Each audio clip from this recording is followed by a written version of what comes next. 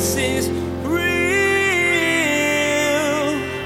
There's power in your name. We find hope when we trust in your ways. We need real. Jesus is real. If you have not said yes to Jesus and bowed your knee before him and said, you are the king, then you are on the wrong side of eternity, not history. That's what our media uses that. We're on the wrong side of history. No, you're on the wrong side of eternity. Because Jesus is the King of Kings. He comes to God. God gives him this kingdom. It's his kingdom. There's nothing worse than when eternity is on the line, being on the wrong bandwagon. Pastor Daniel presents a big challenge to all of his listeners in today's message. Are we ready to bow to the power and person of Jesus Christ? We'll discover today that he's going to rule over all the earth one day. When that appointed time arrives, everyone will bow to him, whether they believed before or not. And it won't go well for those who have not yet turned to him. Today is the best day to make that decision and start following Jesus. Now, here's Pastor Daniel in Daniel chapter 7 with part 2 of his message, Visions of the Future. Jesus is real. Daniel writes down and says the main facts. First, we find out that the four winds of heaven were stirring up the great sea, which the reference would have been the Mediterranean Sea for Daniel. And you have these four great beasts coming on up. Now, in verse 4, we see the kingdom of Babylon. Notice it's a lion that had eagle's wings. This, on the Ishtar gate entrance in Babylon, there was literally a picture of a lion with eagle's wings. Right? And so this was a reference that Daniel would have seen many times. Notice that I watched till its wings were plucked off and it was lifted up from the earth and made to stand on 2 feet like a man, and a man's heart was given to it. Now, obviously, this is a reference to Nebuchadnezzar and him being humbled in the wilderness and getting his heart and his mind returned to him, which we studied where? In Daniel chapter 4. So if you've been with us, you heard some of these things. So obviously, the first beast was Babylon. Now, in verse 5, it says, and suddenly another beast, a second, like a bear, was raised up on one side, had 3 ribs in its mouth between its teeth. And they said thus to it, arise, devour much flesh. Now, if the lion with wings is Babylon, then obviously the bear lifted up on one side with 3 ribs in its mouth was the Medo-Persian Empire. Now, what's interesting is Belshazzar's reign gives way to the Medo-Persian Empire. And if you were to read Daniel chapter 8, which is the next chapter, we get all sorts of information about the Medo-Persian Empire. And it's going into the third empire. What is interesting is it's a bear that is raised up on one side. And most scholars would tell you that the reason that is because it's the Medes and the Persians, but the Persians were really the dominant of the two cultures that came together. So the idea of this bear being raised up on one side, it speaks of the Persians having the preeminence in the relationship. The empire began with a Median king, but the Persians ended up being the most well-known. Many scholars would also make the case that the 3 ribs in its mouth were the 3 major conquests of the Medo-Persian Empire. Babylon in 539, Lydia in 546, and Egypt in 525. Now, if you're scribbling those things down, God bless you. I'm going to move quickly. But this is like, you can just look in history books and you just read all this stuff. It's really powerful. Now, from there, in verse 6, we get the next one. After this I looked, and there was another like a leopard, which had on its back 4 wings of a bird. The beast also had 4 heads, and dominion was given to it. Now, the Medo-Persian Empire was conquered by the Greeks. Now, the Greeks, you think the picture of a leopard the leopard is one of the fastest animals in all of nature, right? Now you think of a leopard with some boosters, with some wings, and you get an extra even quicker. Right? And the Greek Empire was well known for the speed at which its army could move. History tells us that people expected the Greek army at a certain time they'd show up way early because they designed footwear to get them there faster. And so this third empire, the leopard with the four wings, of course, is the Greek Empire. Now, what is also very fascinating is that the four heads speaks of the division of the Greek Empire after the death of its first leader, Alexander the Great. It's split up into Lysimachus in Thrace and Bithynia, which is in Asia Minor, Cassander in Macedonia and Greece, Seleucus in Syria and Babylon, and then Ptolemy, which is in Egypt and Palestine and Arabia Petra. So you might remember the Ptolemies. You guys remember Cleopatra? Yeah, she's of the Ptolemy dynasty. And so again, if you're bored with this, I'm going quick. If you love this stuff, you can have a field day. Like literally, if you're writing these things down, go look at the Greek Empire and its history. Go look at the Medo-Persian Empire and its history. The Babylonian Empire and its history. All this is in your history books. If you cut classes in world history like I did, you don't know what I'm talking about. But you can still read it. That's why God invented Google. Amen? Amen. Okay. And then from there, in verse 7, it says, after this I saw in the night vision, behold, a fourth beast, dreadful and terrible, exceedingly strong. It had huge iron teeth. It was devouring and breaking in pieces, trampling the residue with its feet. It was different from all the beasts that were before it, and it had 10 horns. Of course, this is Rome, and don't miss the fact you have this iron, breaking like iron, which again, remember, it was the calves of iron, and then you have the iron mixed with clay, the feet, the 10 toes, now we have 10 horns.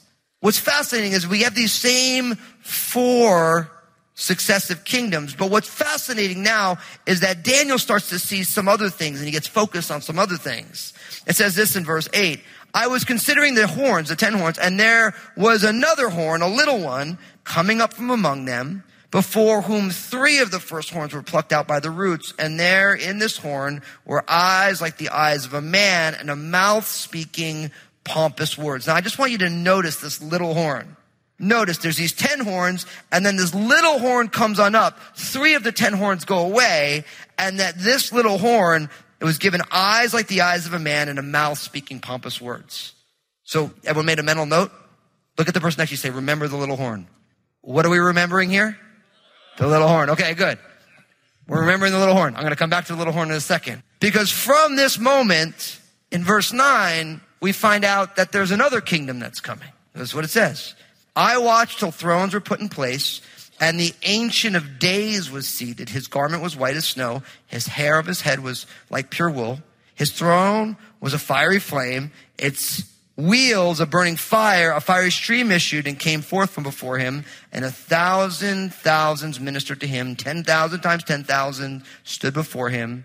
The court was seated and the books were opened. Now this is God, the Ancient of Days, seated on the throne. And it says in verse 11, I watched then because of the sound of the pompous words which the little horn was speaking. I watched till the beast was slain and its body destroyed and given to the burning flame. And as for the rest of the beasts, they had their dominion taken away, yet their lives were prolonged for a season and a time. Now notice in verse 11 that this little horn is now called the beast that was slain and its body destroyed. Okay, so I'm giving you more details about this.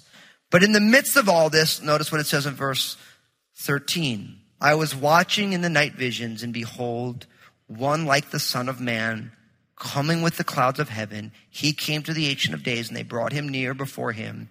Then to him was given dominion and glory and a kingdom, that all peoples, nations, and languages should serve him. His dominion is an everlasting dominion, which shall not pass away, and his kingdom, the one which shall not be destroyed. Who's the Son of Man? Jesus. Now listen, repetition is necessary. Jesus is a king. Jesus' kingdom is God-derived. It has no end, and everybody will serve him. That is from cover to cover in your Bible. And the cross and the empty tomb, the subsequent ascension, means that at some point in the future, Jesus is going to come back, and he is going to inaugurate that kingdom in fulfillment. Now, here's the thing. This is why you should bow your knee to Jesus as Lord now. It's like, for me, this reality was really important because I was like, well, who believes that Jesus is coming back? I mean, it's a fairy tale and this and that, and you have all these reasons why. And you're like, well, I'm not going to bow my knee to Jesus. I mean, what? That's crazy. I mean, I bow to no man. But you know what the problem is? That's just dumb. When you realize that Jesus is coming back and every knee is going to bow and every tongue is going to confess that Jesus Christ is Lord to the glory of God the Father. I know there's some of you in here right now, but there's some of you in here right now who is just the way that I was, where you hear that and you're like, whatever, you know. But if either way your knee is going to bow, then why wouldn't you want to live with your knee bowed to him right now? It's like, what good is being the rebel when the conquering king is going to conquer? And that thought really ate my lunch for a while. Because I thought to myself, I ain't going to follow Jesus. I mean, that's silly. I mean, like, why would I want to follow Jesus? I mean, I don't want to be religious. I don't want to be one of those reborn kind of people. I had all these things that I was working through. But all of a sudden what I realized, I was like, you know what the problem is? Every knee's going to bow. So why wouldn't I want to bow of my own volition and not be forced to bow when I'm judged? And really my encouragement, my exhortation, my challenge, if you're here today, you're hearing this, maybe you're on Facebook Live or the internet campus, or you're here in our sanctuary, or whether in Vancouver or in Southwest Portland, if you have not said yes to Jesus and bowed your knee before him and said, you are the king, then you are on the wrong side of eternity, not history. That's what our media use that. Well, you're on the wrong side of history. No, you're on the wrong side of eternity. Because Jesus is the King of Kings. He comes to God. God gives him this kingdom. It's his kingdom. There's nothing worse than when eternity is on the line, being on the wrong bandwagon. Nothing worse. You know why? Because God told you in advance it was going to happen. He told you beforehand so that you would know. It's kind of like if you're a teacher. I remember this in college. I had a teacher who said, do you want to get an A in my class? Yes. Okay, if you want to get an A in my class, you have to do this, this, and this. And I remember I'm in this class. I'm like, man, is that really what we have to do? He said, if you want to get an A in my class, you have this thing, you do this, and you do this.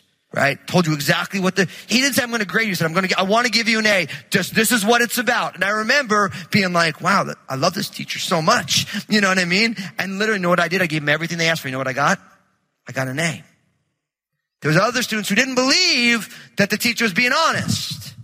Didn't want to listen. See, God loves you enough to say, I'm not going to grade you. I want to give you an A. And you get an A if you put your faith and trust in my son. You get an eternity you get to know me now and you get to have eternity with me later. You just have to say yes. And you have to live your life in response to the kingship of Jesus, the lordship of Jesus. Now, from there, we notice that Daniel is grieved and he's troubled and there's other people there and he's like, can you tell me what's going on with these things? And he says, look, these four beasts, these are these four kings or kingdom which arise out of the earth.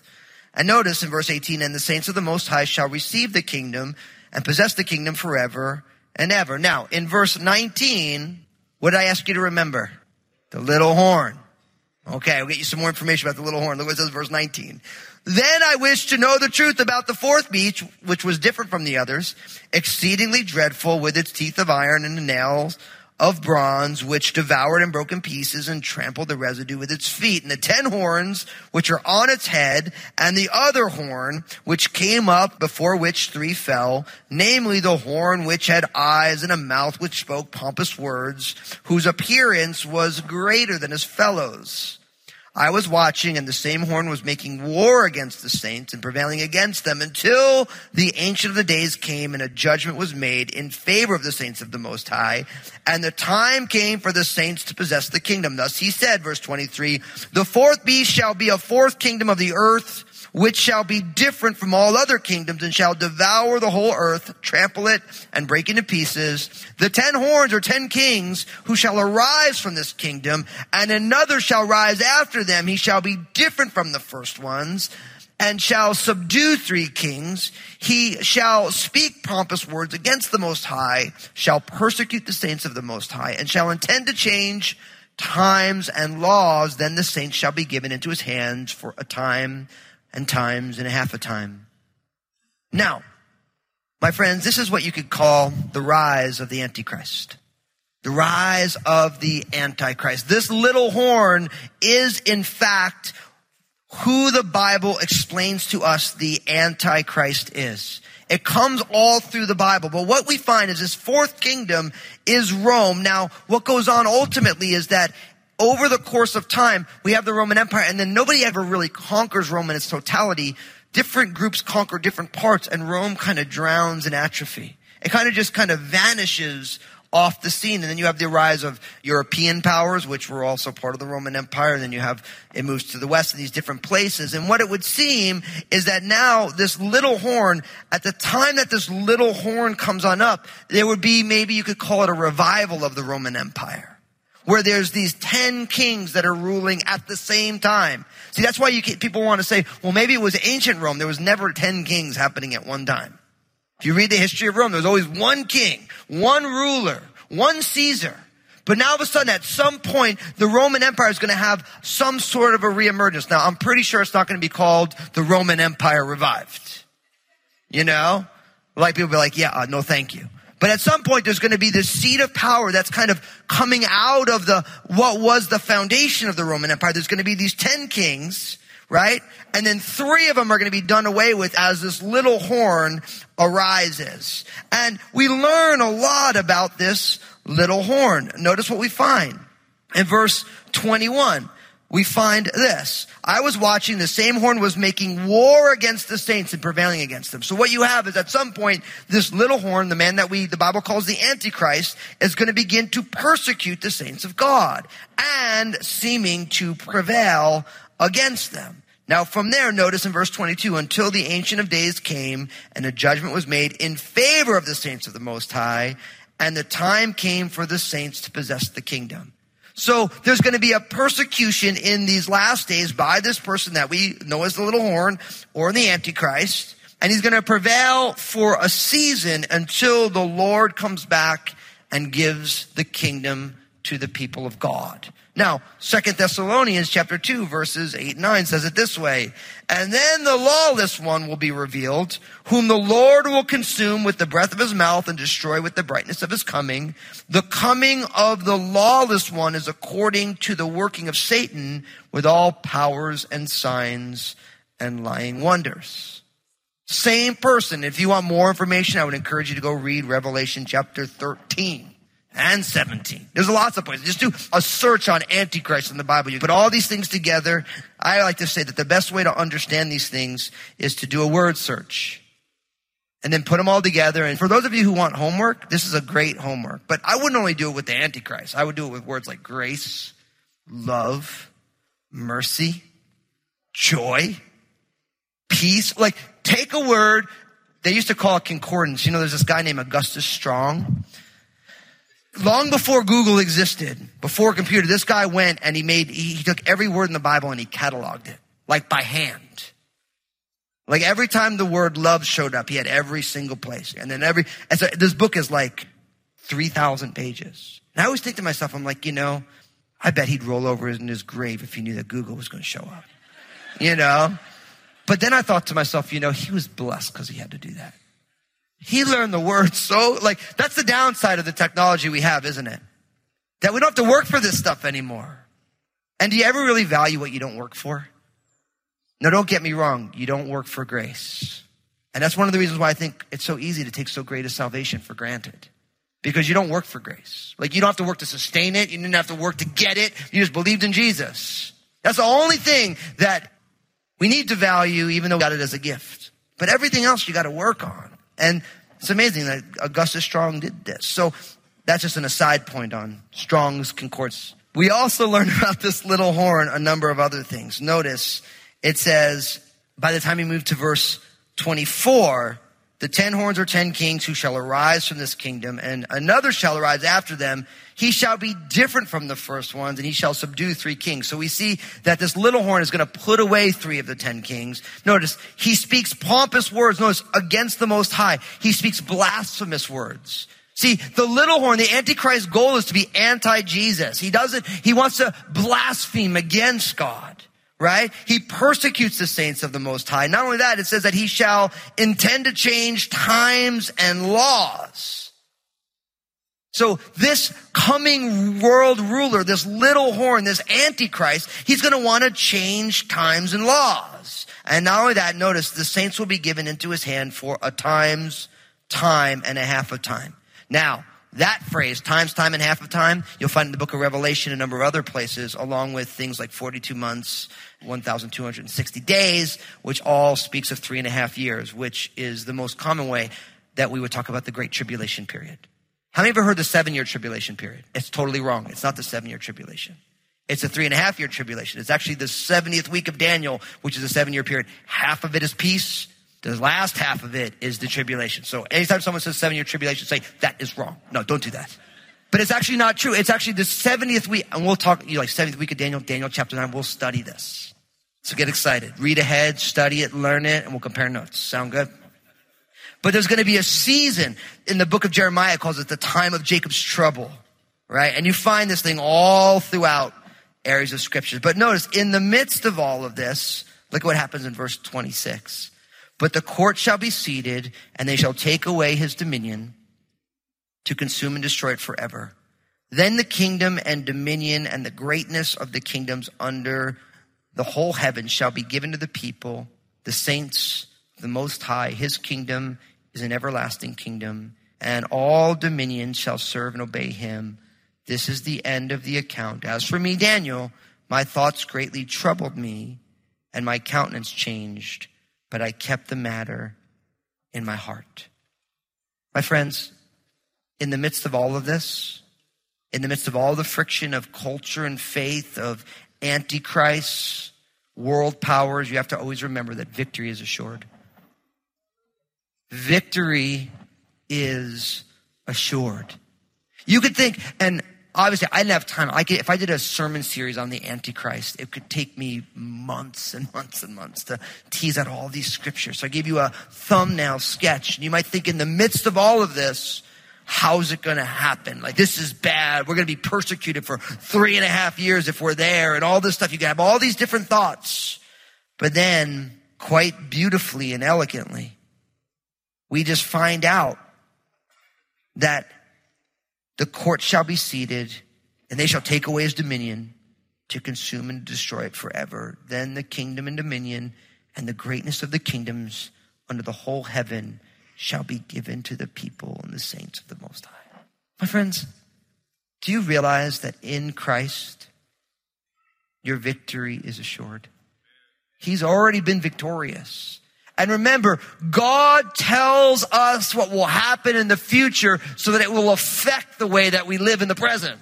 That's why he does it. He tells us this is going to happen so that we live today already knowing the victory has happened. Like Romans chapter 8, verses 37 to 39. It says, yet in all these things we are more than conquerors through him who loved us. For I am persuaded that neither death nor life, nor angels, nor principalities, nor powers, nor things present, nor things to come, nor height, nor depth, nor any other created thing can separate us from the love of God that is in Christ Jesus our Lord. Jesus is real. Today's message gave us some great insight into the events of the future. We don't know when these things will take place, but Pastor Daniel's teaching assured us that they will happen. One thing we learned for sure, Jesus will conquer all, including the Antichrist, who will try to take over the world. Jesus will come and establish his kingdom, and every knee will bow to him. Since that's the case, we may as well bow to him right now. Facebook, Twitter, and Instagram have become a regular part of our everyday lives. And we want to be sure to encourage you to check out Pastor Daniel's Facebook page, Twitter feed, and Instagram. Log on to JesusIsRealRadio.com and follow the links. Pastor Daniel shares 2-minute video messages throughout the week on his Facebook page. Log on to JesusIsRealRadio.com and follow Pastor Daniel. God has been doing some amazing things at Crossroads. One of the things that I'm the most stoked about is our new campuses. We launched a brand new campus in Southwest Portland. So if you're in the area, I'd love to invite you to come and join us for worship Sundays at 10 a.m. Our online campus is reaching the entire world. And we'd love to have you join us on Sundays at 9, 11, or 1 p.m. or Wednesdays at 7 p.m. at crossroadslive.tv. Now here's Josh with what's coming up on our next episode of Jesus is Real Radio. Make sure to tune in again as Pastor Daniel shares the secret for coping with the friction of this world. Here's a hint. It's found in the pages of the Bible. This world provides plenty to be anxious about and plenty of conflict that we can easily find ourselves in the midst of.